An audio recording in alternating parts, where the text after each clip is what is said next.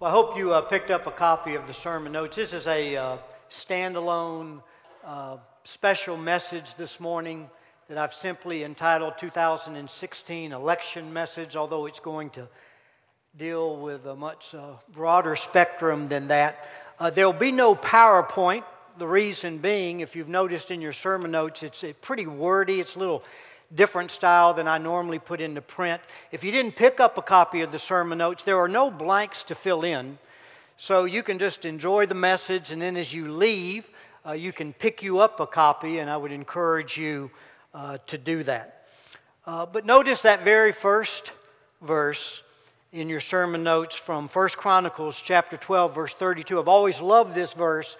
It refers to the sons of Issachar. It says, who were men who understood the times with knowledge of what Israel should do.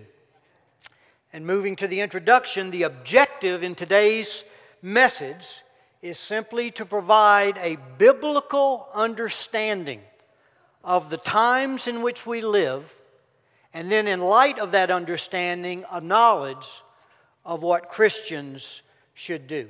And you'll notice there are just basically 6 points, and we're just going to run through these points. I'll stick to the notes for the sake of time, but here and there amplify on these things to drive these truths home. So look at the very first point. Today, in America, the Christian biblical worldview is no longer dominant in our culture or in our churches. A worldview is the set of presuppositions a person believes that determines how they view the world and themselves, and which influences the way they live and the decisions they make.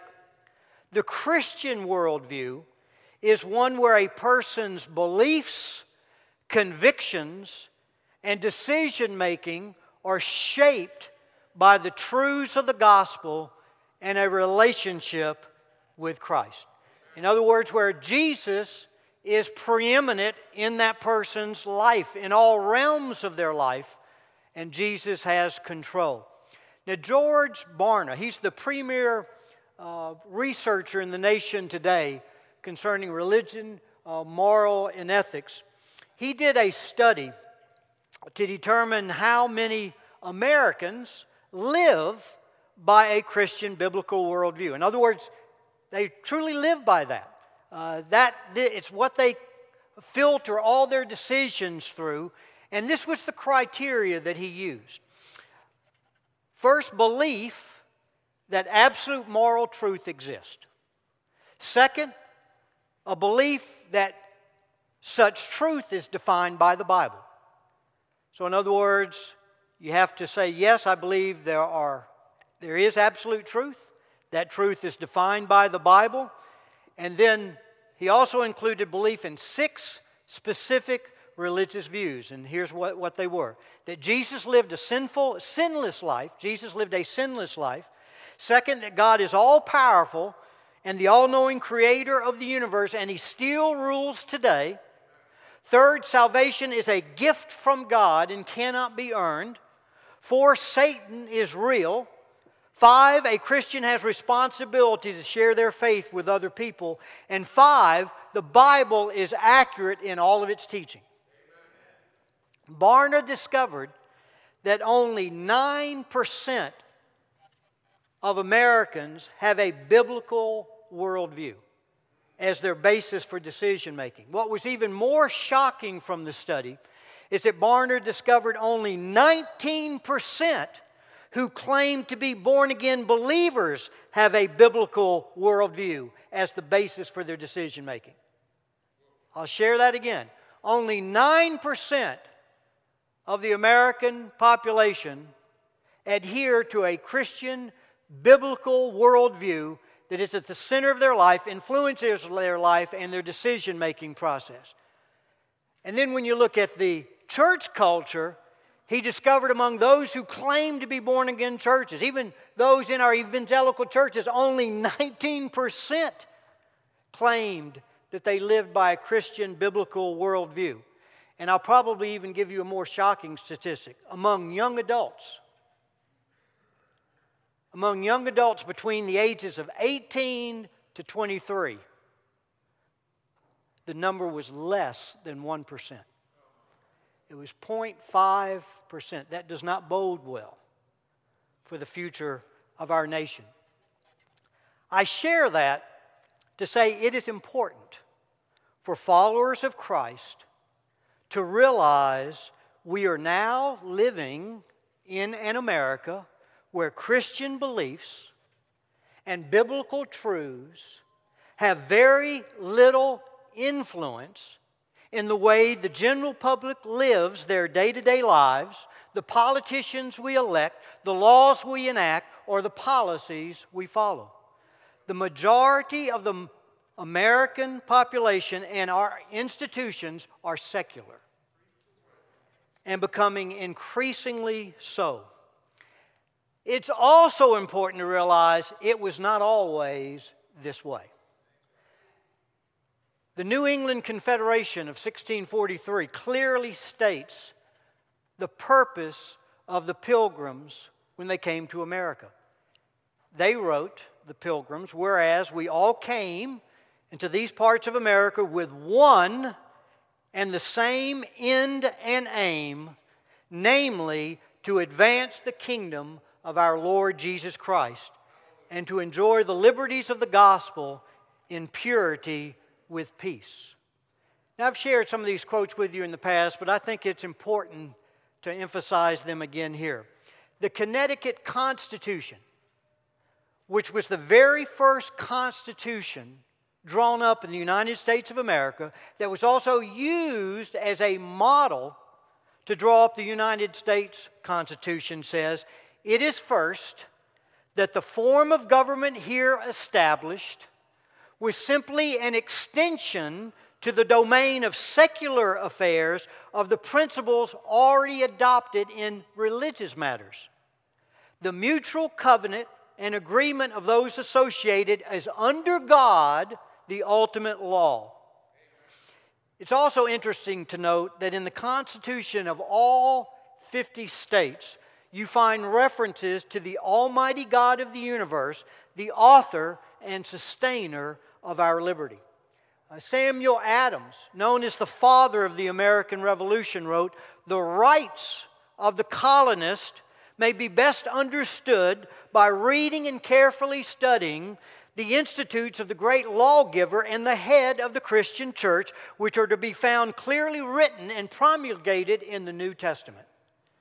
In George Washington's first inaugural speech, he said the foundation of our national policy will be laid in the pure and immutable principles of private morality, persuaded that the propitious smiles of heaven can never be expected on a nation that disregards the eternal rules of order and right which heaven itself has ordained. In his farewell speech, he said, "Of all the dispositions and habits which lead to political prosperity, religion and morality are indispensable supports. And let us with caution indulge the supposition that morality can be maintained without religion. Reason and experience both forbid us to expect that national morality can prevail in exclusion of religious principles." John Quincy Adams, the second president of the United States, wrote, "The highest glory of the American Revolution was this: it connected in one indissoluble bond the principles of civil government with the principles of Christianity." William Blackstone's legal commentaries provided the foundation of the legal system established in America. Those commentaries state that all human laws depend on God's laws, which are found only in the Holy Scripture, and therefore no human laws should ever contradict God's law. Daniel Webster, one of the greatest lawyers in the history of our nation, maybe the greatest orator that ever lived, speech giver, who served in the United States House of Representatives. He was a senator for 19 years from the state of Massachusetts. He served 2 different terms under 2 different presidents as Secretary of State. This is what he said in 1851.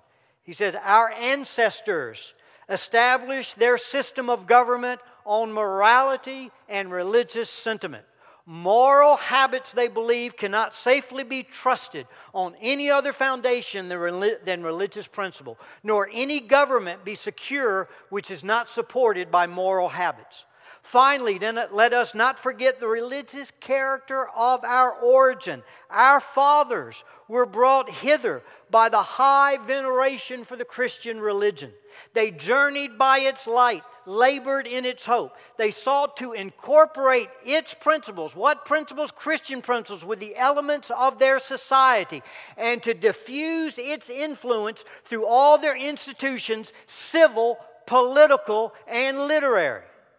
Let us cherish these sentiments and extend this influence still more widely, in the full conviction that it is the happiest society which partakes in the highest degree of the mild and peaceful spirit of Christianity."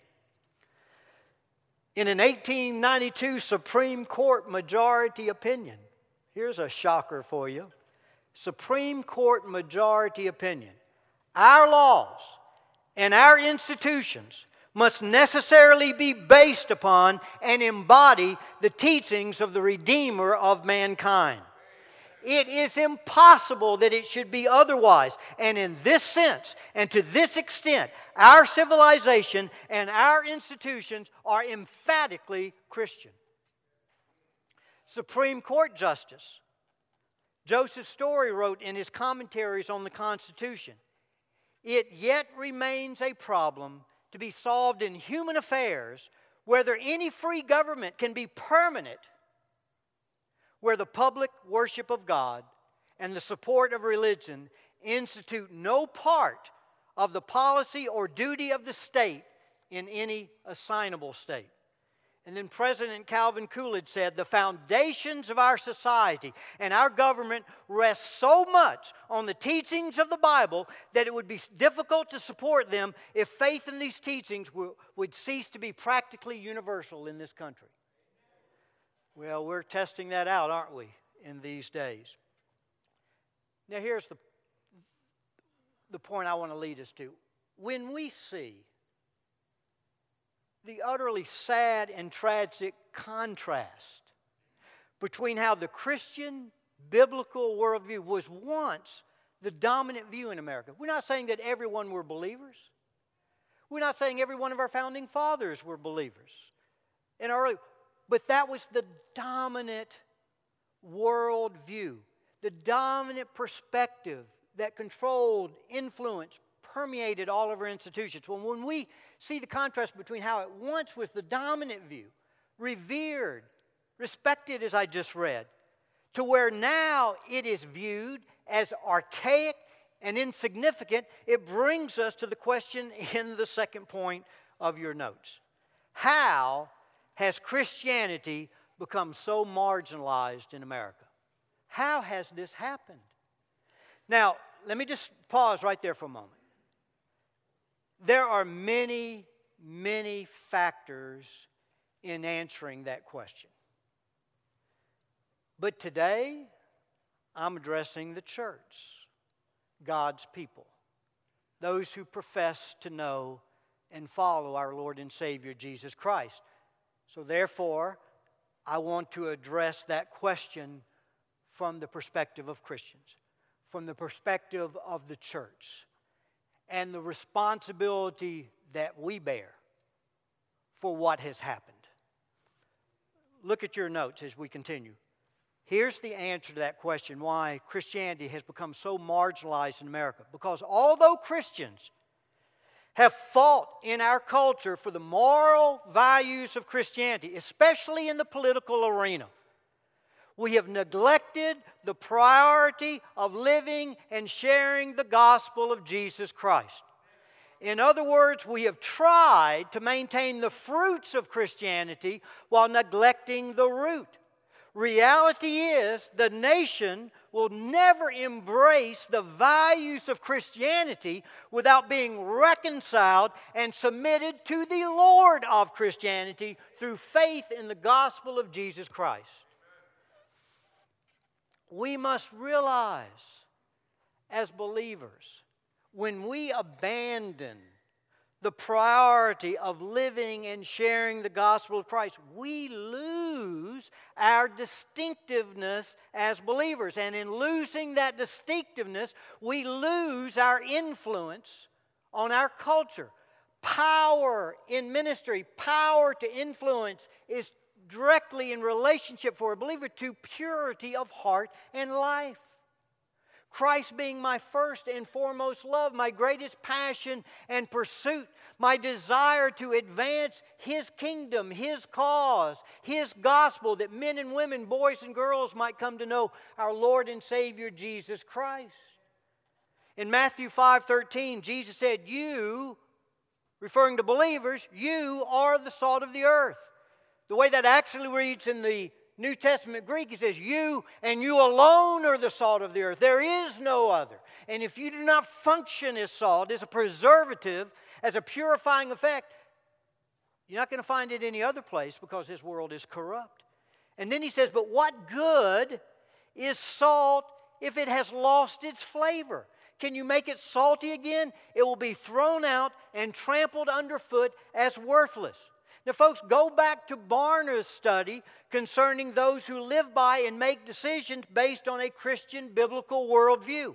When only 19% of those sitting in our churches who claim to be born again do not live by a biblical worldview, when they are indistinguishable from the lost in the way they live their lives, other than maybe going to church 2 or 3 times a month, and talking the Christian talk without walking it, then yes, that Christianity is good for nothing. And it will be, and it should be, thrown out and trampled underfoot by the culture as worthless, offering nothing of any real value. Look at the third point. Our nation stands under the judgment of God. Our nation stands. Turn in your Bibles to Romans 1. Not going to read all of those verses. And before I read Romans 1, let me share with you a verse out of the book of Amos. Amos chapter 3, verse 2. And I want to extract a principle from this verse. Of course, this verse was directed to God's chosen covenant people, the nation of Israel. And this is what God told them in a time when they had strayed, when they had abandoned and forsaken Him. He said, you only have I chosen among all the families of the earth. Therefore, don't miss that therefore, because I have chosen you among all the families of the earth, I will punish you for your iniquities. The principle is this. Greater privilege brings greater responsibility. And greater responsibility incurs what? Greater judgment. And folks, I'm not trying to say we're God's covenant people as the nation of Israel, but how can we deny God's blessing on this nation? How can we deny the wonderful position of privilege that He's given us going back to our founding? And this principle holds. Where there's greater privilege, there's greater responsibility. And where there's greater responsibility, there's greater judgment. And so as we have abandoned our Christian roots, we stand under the judgment of God. Look at verse 18. It says, for the wrath of God is revealed from heaven against all ungodliness and unrighteousness of men, and I don't want you to miss this next phrase, who suppress the truth in unrighteousness. In other words, circle that word suppress. That means it's not that they were not aware of the truth, but they refused to embrace it. They denied it. They suppressed it. They tried to put a lid on it so that they could pursue their own selfish interest. And then verse 19, because that which is known about God is evident with them. For God made it evident to them. For since the creation of the world, His invisible attributes, His eternal power and divine nature have been clearly seen, being understood through what has been made, so that they are without excuse. In other words, we clearly see God in the incredible design of this universe, which leads you to the conclusion of a personal creator. We see the incredible uniqueness of man above all other forms of life, with our motions towards morality, our ability to create, to dream, which brings you to the conclusion that there was a personal creator that created man in His image. And then it says, for even though, verse 21, they knew God, they did not honor Him. And that's true of our nation. We knew Him. We had the truth. Nor did we give thanks, but they became what? And this is what's happened. They became what? Futile in their speculations, and their foolish heart was darkened. Professing to be wise, they became what? Fools. And that's where we are as a nation today. And then you can read the rest of that chapter, how it talks about, as a result of abandoning God, God abandoned them and gave them up to their godless desires, which led to all sorts of immorality, homosexuality, the abandonment of authority, just the divisiveness, the tension, the strife in society. Now notice in your notes a little bit more about our nation standing under the judgment of God. That first bullet point, the slide to judgment began with idolatry, which is elevating something or someone as having greater importance than God. What are the gods of America? Well, you could answer that in a number of ways, but in my notes I said America's gods are prosperity. In other words, I'm defining that as success judged by an increasing standard of living. We just want more and more and more and more. And the other thing that is our God is personal peace. And by personal peace, I mean a desire for one's pattern of living to be left undisturbed regardless of the consequences to future generations. And that's where we are today. I mean, we're just throwing things away for our kids and our grandkids because of our greed, because of our selfishness, and our desire just to want our own way. And look at the next bullet point. Idolatry led to what? It's inevitable to immorality. Because when you abandon God, now you focus on gratifying self instead of glorifying God. And when God is removed from a culture, there is no basis for moral absolutes, which results in a lack of restraints where anything goes. And that's where we are. That 2 Chronicles 28 verse 19 refers to King Ahaz, who says literally, he brought about a lack of restraint in Judah. And as a result, they became very unfaithful to the Lord, provoked the Lord's anger, which brought judgment upon them. And then look at the next bullet point. Immorality inevitably led to what? Inhumanity, abortion, the slaughter of the most innocent, defenseless member of the human family, infanticide, euthanasia, because any country that turns from God loses the basis for the sanctity of human life. And we need to realize that the sin of inhumanity is the line God has drawn in the sand, which when crossed brings His judgment. Turn to Amos chapters 1 and 2. And let me just quickly point this out to you, this truth, this reality, that the sin of inhumanity, taking innocent life, shedding innocent blood, is the line God has drawn in the sand for a culture, for a nation. And He says, once you cross that line, judgment's coming. In the first 2 chapters of Amos, the prophet pronounces judgment on 8 different nations, 6 of them Gentile, and then on Israel and Judah, the northern and southern kingdoms. And for each pronouncement of judgment, he mentions, for example, go to verse 3.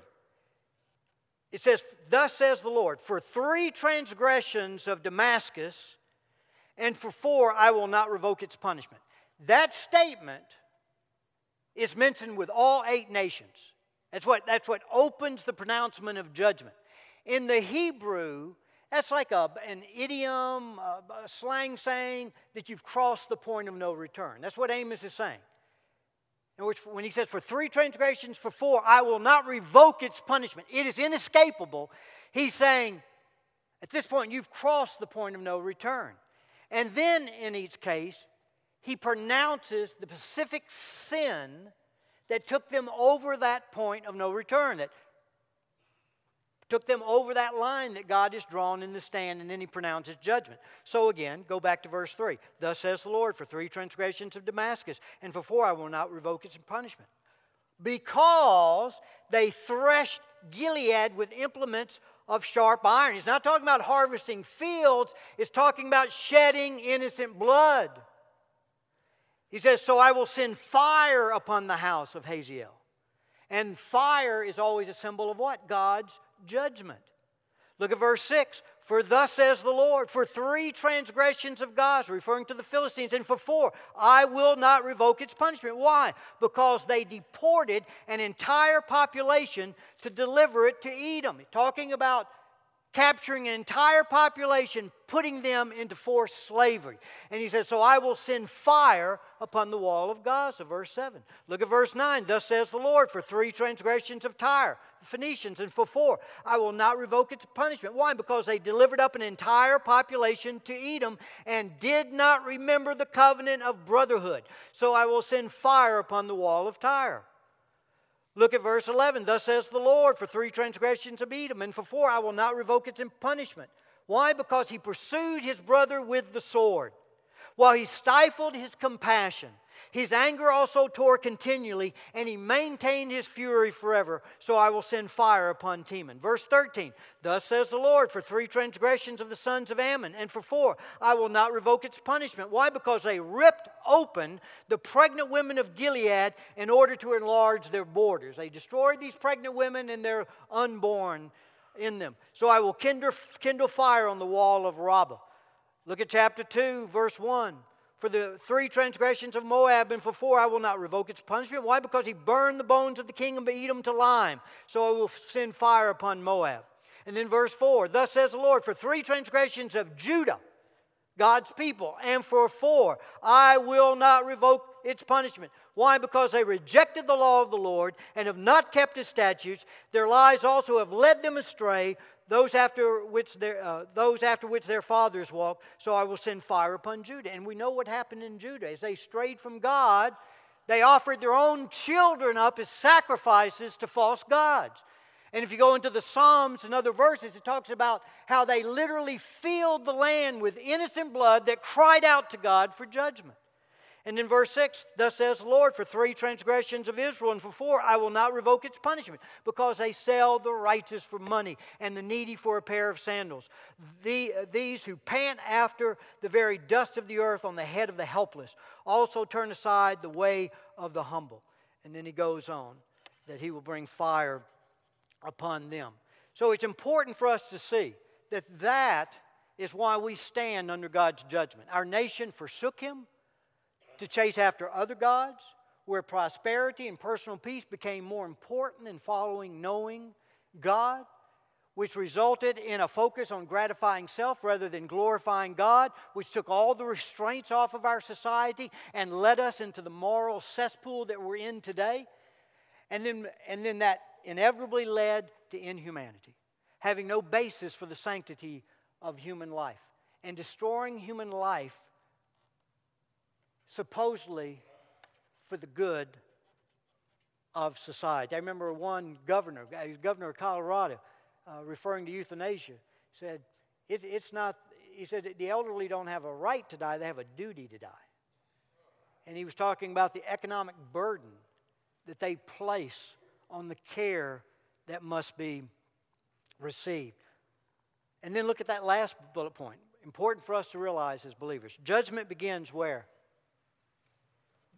Begins where? With the household of God.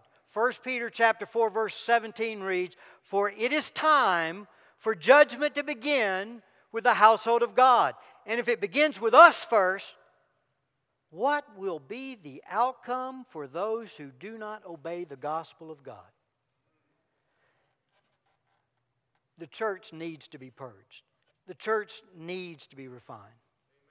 When 81% of those who claim to be born-again believers don't even live by a biblical worldview, when Jesus is not first in their lives and they're indistinguishable from a lost world, we need purging. We need refining. Look at the fourth point in your sermon notes. And this is very important, maybe the most important point. The church's priority must be to boldly advance the gospel of Christ and use every issue in the culture war as a platform to articulate the gospel of Christ and what the gospel produces in an individual, community, or culture when embraced, but also the inevitable consequences when rejected. Folks, what has happened in the church today, we've developed a bunker mentality. We're under assault, and we are under assault. But what's happened, instead of advancing the gospel of Jesus Christ, seeing the wonderful opportunity we have to shine in this dark world, we've retreated behind the four walls of the church. And in our retreat, all we've done is become angry over all that we've lost. We've become angry over the loss of values and precepts and God and the reverence of God in our. And I understand that, but it's not helping the situation a whit. It's time for us to realize who we are. We are the church of the living God. We are the bride of Jesus Christ, and we're to love Him without shame, with all of our heart, mind, soul, and strength. We are the body of Christ, to walk as Christ walked. And how did He walk? To seek and save the lost. And this culture is going to be changed and transformed one heart at a time, one life at a time. And yes, we get involved in the culture war, but my point is, you use everything. Use everything as a platform to articulate. That's why I've always appreciated the ministry of men like Billy and Franklin Graham. How they had the ability, no matter what the issue was that was being addressed, to always use that as an opportunity to present the glory and the majesty of Christ, His death, burial, and resurrection, and the transformation that can be brought to an individual through a relationship with Him, and through that individual change in family, community, and in culture. Look at the fifth point. And this is something we need to get ready for. And this is something as parents, as grandparents, we need to begin preparing our children for, equipping our children. But we can't give them what we don't possess ourselves. It says, in advancing the gospel of Christ, Christians need to be prepared for increasing hostility and persecution from a secular America and be prepared to follow Christ no matter the consequences.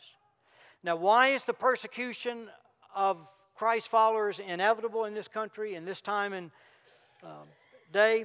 Well, look at those next 4 bullet points, and I'll go through these very, very quickly. First, the Christian belief that there are universal moral absolutes rooted in God's character and revealed in God's Word, for which all men will be held accountable to God. This is in direct opposition to a secular society which says the only absolute allowed is the absolute insistence that there are no absolutes. Therefore, there can be no toleration for Christians who possess the absolutes of God's Word by which all men will be judged. They don't want to be confronted. Yet we have a prophetic role as a church to speak to our politicians, to speak to our nation concerning that which will bring us down, that will incur God's judgment. But we do it in such a way, as I mentioned earlier, as an opportunity to what? That there's an answer. There's an alternative through the salvation that was provided through Christ's death, burial, and resurrection because of His love for mankind, for His love for humanity. So in the gospel, yes, there's a strong message of judgment, of course, but that strong message of redemption and salvation. The second reason we are going to be persecuted is the exclusivity of Christ, that Jesus is the only way to heaven, which is a death blow to the autonomy of man. Since Christianity requires man to turn away from going his own way and submit to God's way. Therefore, it is easier to attack Christians as being narrow bigots than to relinquish control and surrender to God. Third, the godly lifestyle and witness of believers, which serves as a light exposing sin and pointing to Jesus. Since men love the darkness more than the light, they find it easier to extinguish the light than be exposed by the light. And this is why Jesus was crucified. He was light, love, and everything you could ever want in one person. Yet that light exposed their sin, and they found it easier to extinguish him or try to extinguish him. Of course, they couldn't. And they're not going to be able to extinguish us. Because Jesus said, I will build my church and the gates of hell will not prevail against it. And you look at church history, wherever persecution has come, the church has thrived. Why? Because first the fires of persecution refine the church. I'm telling you, when persecution comes, when it becomes increasingly difficult to be a Christian and make a stand for Him, it will weed out that 81% that claim to know Him but are not following Him. And it will make the church strong. It will make the church pure. We'll get back to the place where, like the disciples, we rejoice that we're worthy to suffer shame in His name and to be persecuted in His name. In His name. Look at the last bullet point there. The believer's conviction that no person, authority, or government has the right to command what is contrary to God's laws. And if they do, it is the duty of Christians to disobey. Faith in God calls the believer to stand alone in obedience to God regardless of the consequences. Acts 5:29, remember the disciples where they were given strict commandment. You are not to teach anymore in His name. They beat them, they flogged them, and as they went out, it says the disciples said what? We must obey God rather than men. In fact, that's what they told their persecutors. And then as they left, as I alluded to earlier, they rejoiced that they were counted worthy to suffer for Him. When Jesus said in Matthew 22:21, give to Caesar what is Caesar's and to God what is God's, it is not. And you see this clearly if you have a copy of your sermon notes, just the visual. It's not God and Caesar on an equal line. No, it's God and what? Caesar. God and Caesar. It was, and it will, and it always will be that way. And now look at the sixth point as we conclude. We are first and foremost citizens of God's kingdom, but we are also citizens of the United States of America. Therefore, exercise your right to vote in a responsible manner, following your conscience under the lordship of Christ. Elections are about choices. So make the choice you believe will bring the best results for our nation, especially in terms of promoting and preserving Christian values concerning the sanctity of human life, traditional marriage, and religious liberty. Now, folks, I hope, as you've heard this message, I'm putting the whole focus on what? The church being the church. Getting back to living and sharing the gospel of Christ. We do not put our hope and trust in politicians or in the back. Now, all of that's important. Again, I'm not saying we should disengage ourselves from that. No, you talk about salt. Salt is to be what? Sprinkled, right? Spread. And what's happened today, our churches have become like salt shakers where Christians are just poured in, but they were never then sprinkled out into our society. And we, yes, need to invade every sector of our society, our schools, our literary, our institutions, our politics, every area we need to be involved in, we need to engage in. Again, looking at all of the issues that arise as opportunities to articulate the gospel of Christ. To be powerful, being that prophet, that if we reject God, these are the consequences. For example, you say, what do you mean by that? For example, you could look at history, and any single culture that ever abandoned God, that knew God abandoned God. You know what always happened politically, what always happened in terms of government? Either one of three things. Either just pure hedonism, where every man does what's right in his own eyes, and it becomes pure anarchy and the place falls apart. And that's what we're basically seeing in our urban cities. Just hedonism, where every man is doing what's right in his own eyes, and because of the closeness there, when you got two people and they come to a crossroads and they're selfish and they want their own way, you're going to what? You're going to have conflict. If it is not hedonism, it's the majority rules. If you eliminate moral absolutes, that there's nothing that tells you the difference between right and wrong, then you're just left to 51%. To whoever gets, and that's why polls are so stinking important in our country today. Everybody wants to demonstrate that their position is a majority, to validate their position, and then to use that as a weapon to put down those who would dissent. And the other is just either a dictator or an elite group that gain control and power and dictate things. And that's happened in this country. You know how that's happened in this country? Through the Supreme Court. Supreme Court, those that have an anti-Christian basis, they've been able to what? Avoid the electorate, avoid the American public, and go straight to the courts to get their agenda. And that's why I say promoting and preserving Christian values concerning the sanctity of human life, traditional marriage, are so very important. And that's why I'm just giving you my position. You know, this isn't a church endorsement. This is Andy Merritt speaking. But to me, the most important issue in this election is the United States Supreme Court. The next president will definitely replace Scalia. Ginsburg is 83 years old, has pancreatic cancer. Kennedy is 80, Breyer is 78. There's a good chance the next president of the United States is going to nominate 3 or maybe 4 Supreme Court justices that will literally fix the direction of the court for decades and decades. And not only realize does the president appoint Supreme Court justices, but all the lower courts. And that is where this culture is being transformed. I mean, think about it. Think about those 3 things I mentioned. Sanctity of human life. We had laws against abortion in every state in the country. And in one Supreme Court decision, they were all overthrown. Every one of them. Abortion on demand. Most liberal abortion law in the entire world. We're more liberal than Western and Eastern Europe. Take traditional marriage. I mean, think about it. In 31 states, they had worked hard for amendments to secure the value of traditional marriage between a man and a woman. And then in a single Supreme Court decision, all that work over all those years was just thrown out. And now it's the law of the land, same-sex marriage.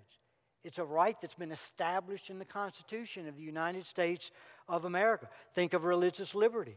What's happening there? The same thing. The same thing. Do you know something, of course, that's precious to me is pregnancy center ministry. You know, in the state of California, the state legislator, and it was signed by the government, put in legislation requiring pregnancy centers. We're talking about Christian pregnancy centers that are committed to following Christ, saving human life, sharing the gospel. They require them to give abortion information to the women that come into them. This was appealed to the Ninth Circuit of Appeals and lost. So do you know right now that pregnancy center staff and workers in California could possibly be going to jail because their unwillingness to comply, because they should not comply? If that were to happen here, I would not comply. I'd let all my folks go home. I'd go and work and just let them arrest me. I mean, we're just not going to comply to something like that. You had a pharmacist in the state of Washington. I mean, we could just go on and on. I don't know if you were familiar, a pharmacist, a family, Storman family. They had a family-run pharmacy for 70 years. It was against their conscience to make available in their pharmacy an abortifacient, a prescription drug that would induce an abortion on a woman. That just went all the way to the United States Supreme Court, and because of the liberal nature of the Supreme Court, they refused to take the case, and the lower court's decision held. That family's going to be run out of business because of a desire to follow their conscience under the lordship of Christ. They're a Christian family, and it's their conviction that abortion is the taking of human life. So that's my position when we come to, and when you come at it that way, I think there is a very distinct difference between the two candidates. Am I happy with the candidates we have? Neither one. I am distressed. I wish I had a different choice. But again, election about choices, so those are choices I have. So I simply, I'm being honest, I'm very pragmatic. What's the best choice that could possibly bring the best result for our nation? And that's how I approach this election in the exercise of my vote. I will respect you. If you take I know there are many that are struggling even voting in this election because of the two choices they have. And I understand your dilemma, but I think I've articulated my position on that. And to be honest, I think the two choices we have is just basically a reflection on where our nation is. Corruption and immorality. Corruption and immorality. But yet there is a distinct difference between the Democratic and the Republican platform, and also the stated positions of the candidates on these issues, which are very clear. And so I just encourage you to examine that. And as I mentioned, follow your conscience under the lordship of Christ and then exercise this in a responsible way. As we go into our time of invitation, let me just challenge us. Let's approach it this way. We sort of started with Barna's study. Let us sort of end with that, where he said 81% of those who claim to be born again that are sitting in our churches do not live by a worldview. I mean, they may say good things, but they don't really live by our Christian worldview. Jesus is not first. He's not preeminent in their lives. We're only 19%, less than 1 out of 5, are passionate followers of Jesus Christ. What group are you in?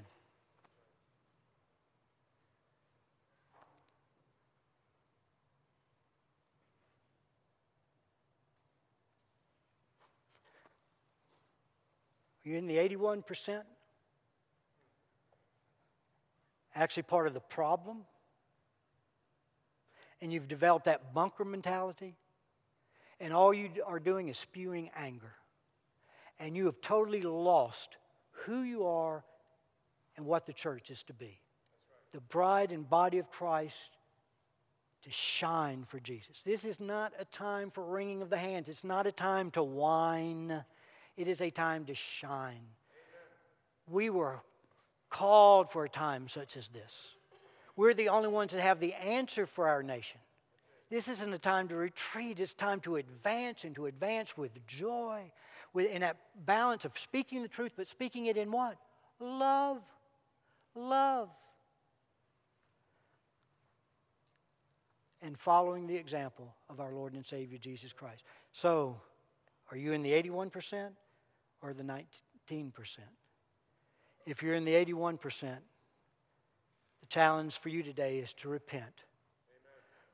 Return to Jesus as your first love, or come to know Him if you don't know Him. That's true of a lot of that 81%. You know, they made a decision just to get their ticket to heaven, but they never submitted to Jesus as Lord. And folks, as you've heard me share many times from this pulpit, the sheer absurdity to think that you can receive Jesus as Savior while refusing Him as Lord. The sheer absurdity to that. So either get saved or return to Him as your first love. If you're in the 19%, pray, God, give me the grace to stand for you, to go forward for you, regardless of the consequences. Work into my heart and attitude, that heart and attitude of the disciples who rejoiced, counted it, that they were rejoicing that they were worthy to suffer shame for Jesus. And then let's prepare our children and our grandchildren. We do them a disservice if we don't begin preparing them now for the coming storm. And it is coming. It's here now. And we need to lead by example. Give them an example worth following. So please stand as the invitation extended, and you just simply respond in your heart. Don't hide behind the song. And praise God, it is well, because Jesus is in control. He said He would build His church, and He will win.